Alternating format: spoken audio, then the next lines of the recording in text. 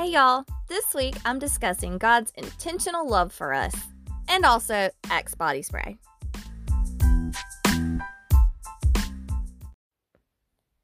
I've been doing a Bible in a Year reading plan, podcast, because I don't have a lot of time to sit and read these days. If y'all have ever read through the Bible, you know how wildly exciting the first couple of books are. By that, I mean long lists of people's families and weird rules that feel outrageously outdated.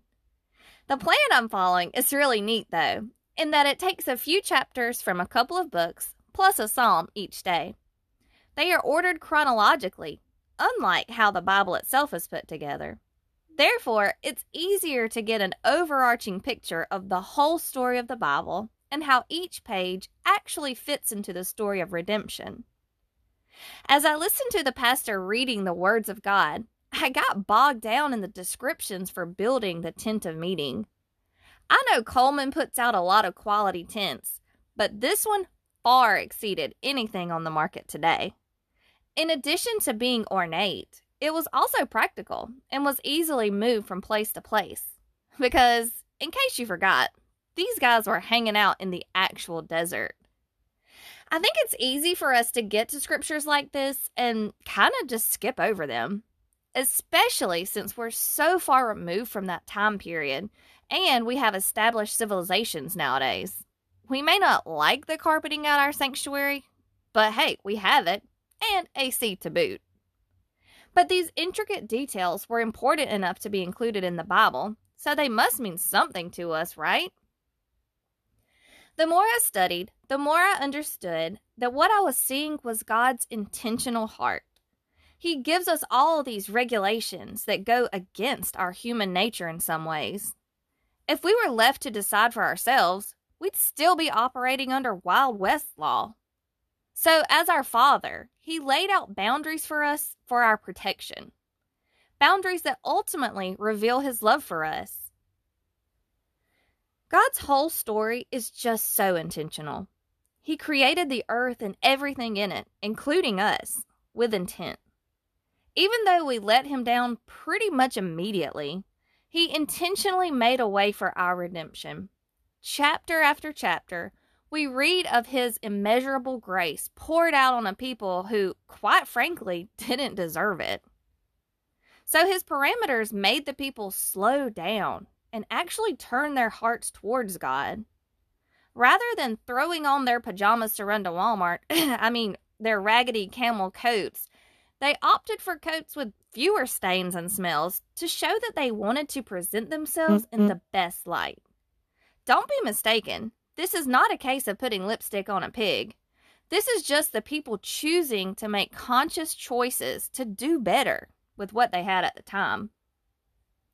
Even all of the sacrifices that feel barbarian now are more examples of this intentionality. And God, in all of His practicality, made provisions for everyone for what was acceptable to sacrifice. He recognized that there would be affluent people in the community, as well as those who could barely find a bird to bring to Him. The point was the same. Offer what you have. I'm not going to get too in the weeds on this point because, thankfully, Christ came and offered Himself in our place, once and for all people. There are so many stories of intentionality throughout this great book. Times Jesus waited before providing the miracle. Times when He gave specific instructions that seemed otherwise irrelevant until the final act. Examples of people doing random things in His presence and then receiving His mercy. I'm reminded of the sinful woman who anointed Jesus in Luke chapter 7. She showed up to a dinner party with a bunch of bigwigs and, made a scene. She was on the floor bawling her eyes out, wetting Jesus' feet with her tears.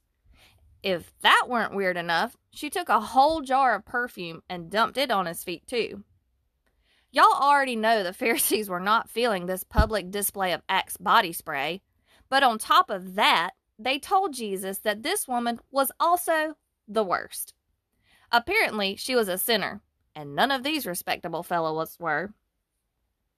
Rather than just setting the record straight, Jesus intentionally gave them a parable of two debtors and how the one who owed more loved more after being forgiven. Looking at you, Joe, for these student loan debts. Anyway, I thought more about this nameless woman. She reminded me of the widow and her olive oil in 2 Kings chapter 4. Both of them were intentional in their offering. Neither had a leg to stand on, and certainly no one standing up for them. But here's our Jesus, willing to stand in the gap for them. He didn't care if the oil was old and mostly used up. He didn't care if the perfume was not his signature scent. He saw the hearts and minds of these ladies turn towards him, intentionally pouring out the absolute last of their reserves, faithful that Jesus would provide whatever they needed next. They didn't stash a little in the back room for an emergency. They didn't gauge his reaction before pouring a little more. They were all in, every last drop. I wonder how often we are willing to give Jesus our every last drop. How willing are we to be intentional with him, with our time, what we participate in, who we hang around? Do we intentionally sacrifice the things that we want for the things that are better, like Paul talks about? Or do we sit back with the Pharisees and tell Jesus, I've got it? This week, we're offering intentional prayers. We want to present ourselves in an intentional way that changes the atmosphere when others interact with us. We are called to be set apart, and that makes us look differently. It makes us speak differently. It makes us think differently. It makes us want to pour out all of our oil, all of our energy, all of our sin, knowing it will be replaced with God's intentional love for us. How will you live intentionally this week?